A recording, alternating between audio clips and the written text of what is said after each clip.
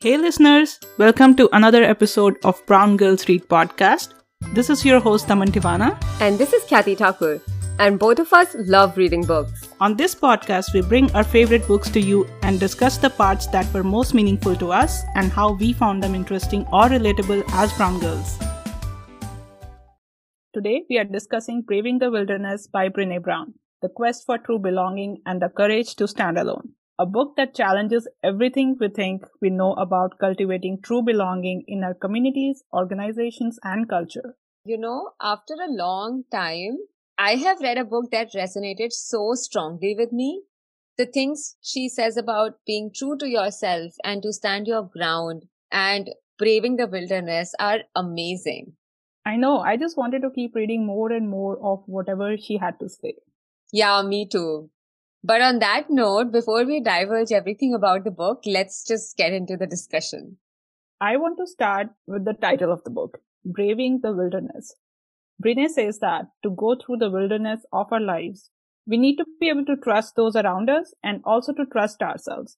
And that requires braving. Braving is a checklist that Brené has created for the process of trusting. And it starts with B as in boundaries, which means you respect your own boundaries and others as well. R is reliability, which means you stay true to your word. And it also means that you're not over-promising and you're aware of your own capabilities.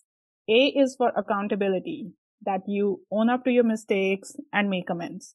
V is vault, and this is my favorites from this list. It means that you don't share what isn't yours to share. And usually when it comes to trust, we think that our secrets are secrets, while we are very happy to gossip when it comes to others. So I really love that she called this out. A true vault wouldn't do that. They would respect everyone's secrets the same. Damn, that's hard to do. Moving on, I is for integrity. And this speaks to your internal values and courage as a person to do the right thing. N is non-judgmental, which is kind of clear. And G is generosity. We show generosity when it comes to intention and words, which means we are not making snap judgments without giving people a chance first. Which one of these do you think is the most important for you, Kathy? I think the most important for me is, it's a very difficult question. I know the hardest to do for me is vault because I love to gossip, which is so bad. Non-judgment. See, that is another thing, right? You want everyone to be non-judgmental towards you. But how are you making an effort to be non-judgmental towards everyone else? So probably non-judgment is the most important to me. Yeah, I feel non-judgment is a process. Like you give it to someone, they'll give it back. But if you're like being judgy and mean towards someone, you're not getting it back. That's what I feel. Right. Yeah. And when you go through this list, it almost sounds like common sense, right? Like, yeah, to be able to trust someone, I need them with some integrity. I need them to be non-judgmental. I need that person to be reliable, accountable, and respectful of my boundaries. Also vault for my deep, dark secrets. But still, so many of us get our trust broken, and we sometimes don't even know what really went wrong.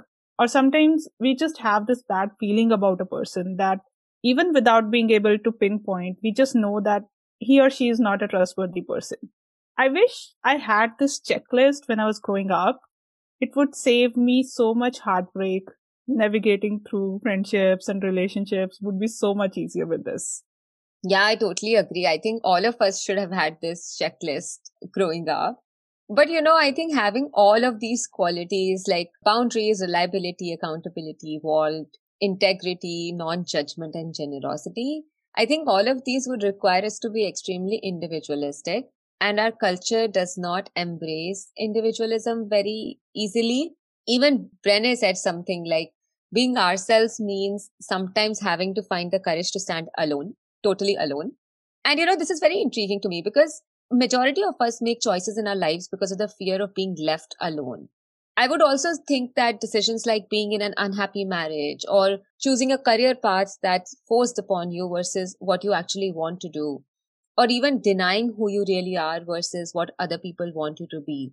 All of these choices that we make are made because we are scared of being left alone. But what is on the other side of it? If you foster up the courage to be alone and you do all of the things that you actually want to do, what happens then?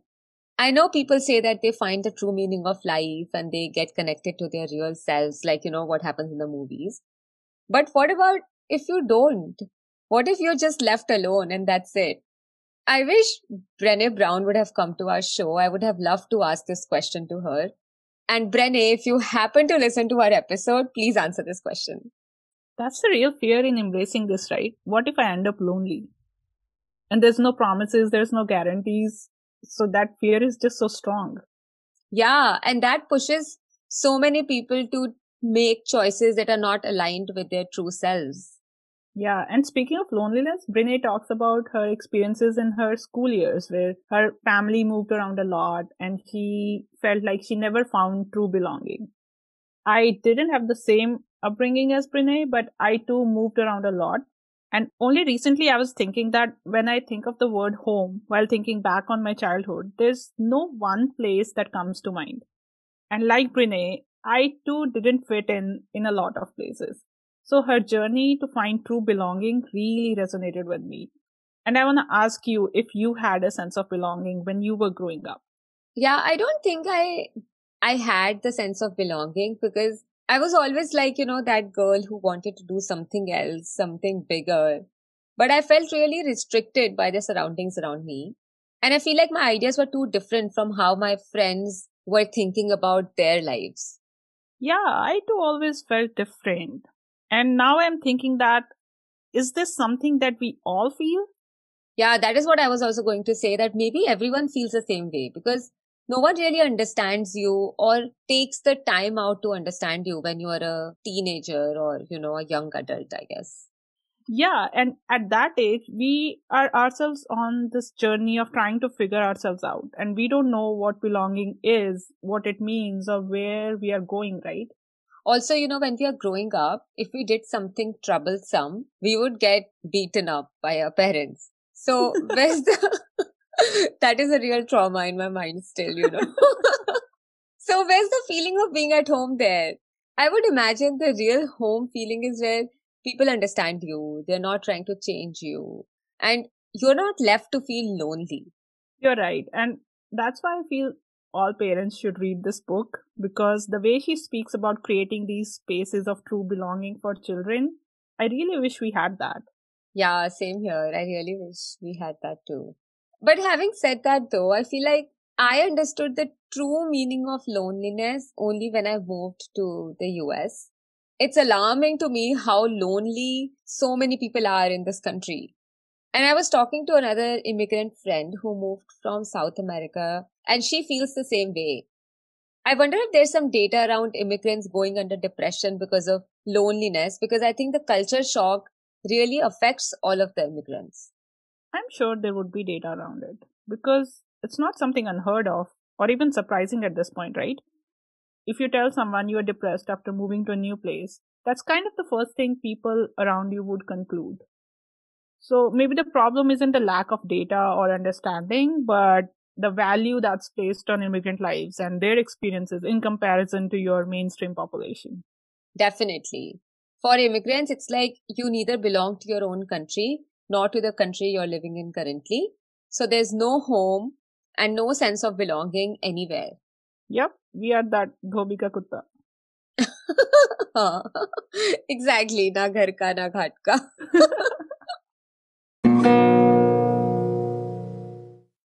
Now, let's talk about the second part of the title, wilderness. This is something that felt sort of vague and open to interpretation to me. And the way I understood it, it is that space that you are afraid of stepping into, but once you do, you inch closer to your authentic self.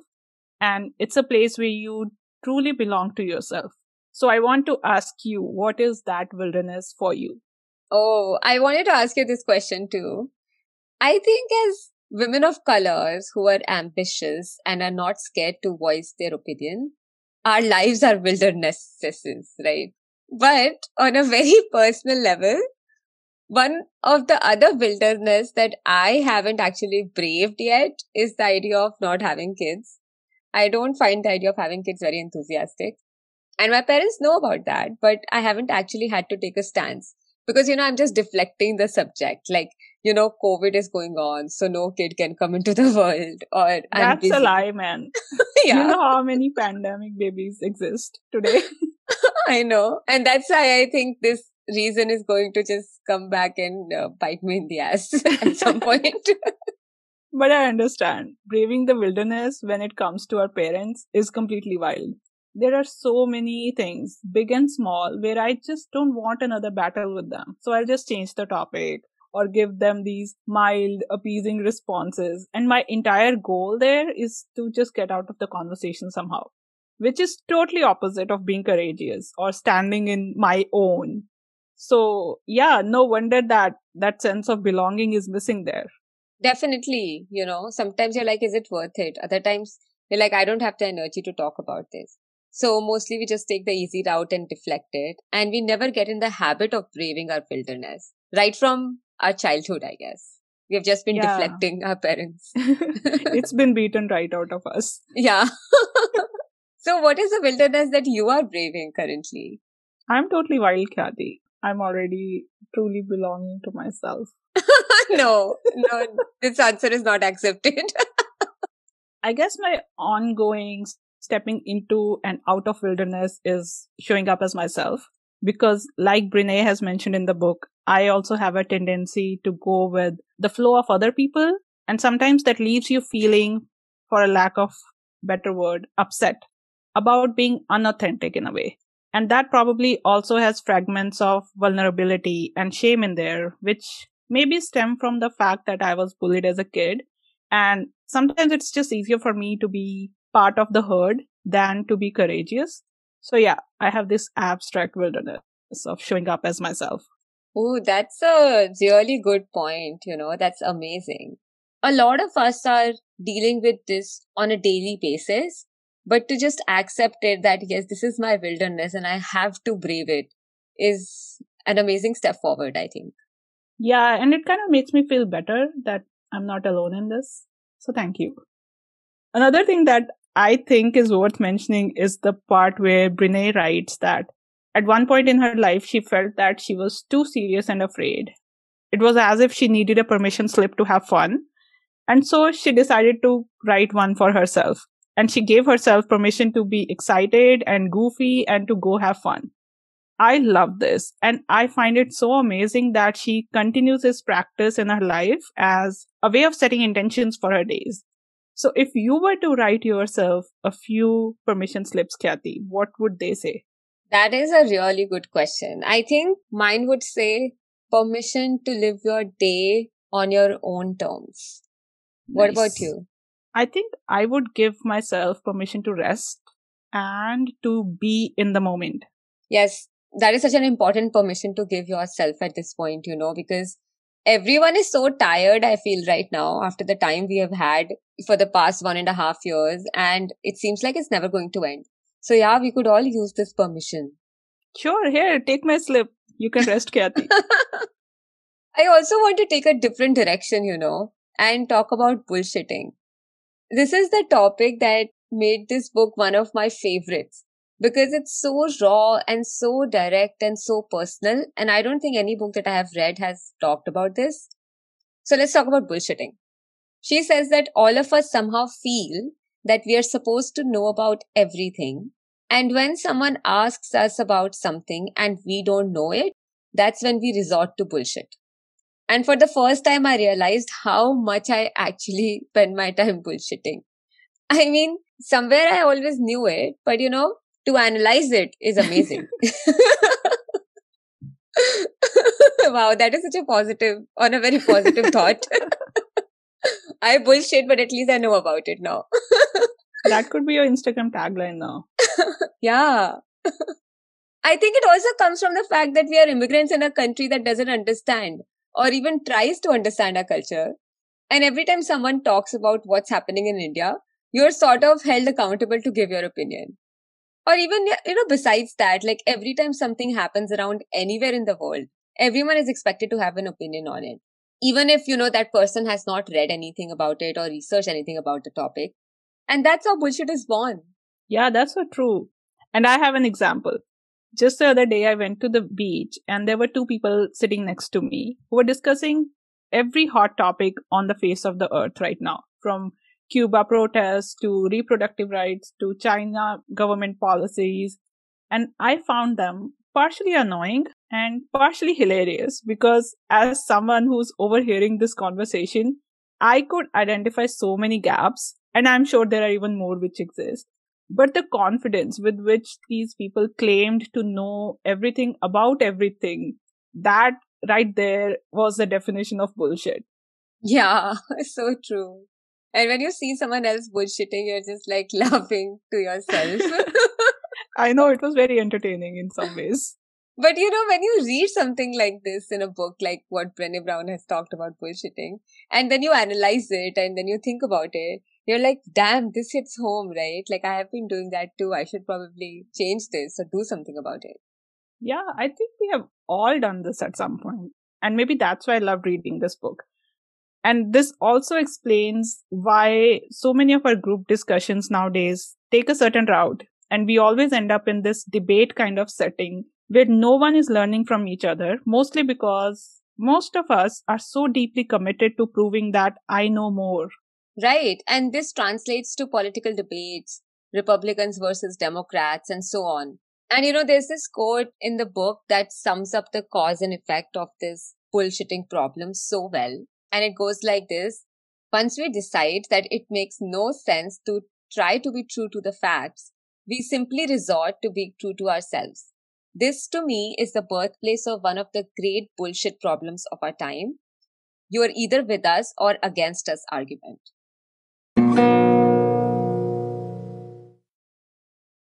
Now it's time for brownie points. So I'll give one brownie point to Brené Brown for writing about the struggle of wanting to belong and not fitting in, for writing about the belonging and our human need and craving for it, and for taking out the shame from wanting to not be alone. Yeah, right. And in the end, you know, when she talks about how to stop evaluating ourselves constantly, that hit me right in the heart. In this journey of braving my wilderness, I have actually been judging myself very harshly. And I needed that reminder to just stop looking for confirmation that I don't belong or confirming my inadequacies that I don't belong. And it's so difficult to do that. It's like a constant battle between your thoughts. And sometimes the negative, judgmental side wins, but you have to form this positive habit of not letting it win. And for that, I would give this book a huge brownie point. You know, maybe that's why the title of the book is Braving. It's continuous. We have to keep doing it. I'll give Brené Brown another brownie point because she's a Harry Potter fan. I loved her Harry Potter anecdote when talking about collective light and the joy and power for it. I probably will give her many brownie points for this. Yeah, I did understand that part. I was like, okay. I knew it. Now, before we end this episode, what are you reading right now, Khyati? I'm reading Caste, Origins of Our Discontent by Isabel Wilkerson. It is an amazing book and I'm absolutely enjoying reading it. It is also challenging so many of my set thoughts that I had about the US and the rest of the world. And we're also going to be discussing it soon on our podcast. So I'm super excited about it. What about you? What are you reading right now?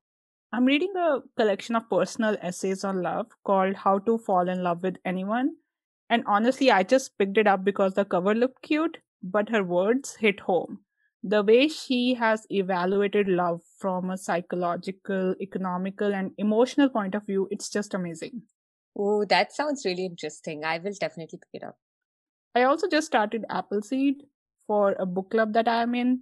And this is like a mystery fantasy kind of book set in an apocalyptic world where Yellowstone no longer exists and the US is overrun with water.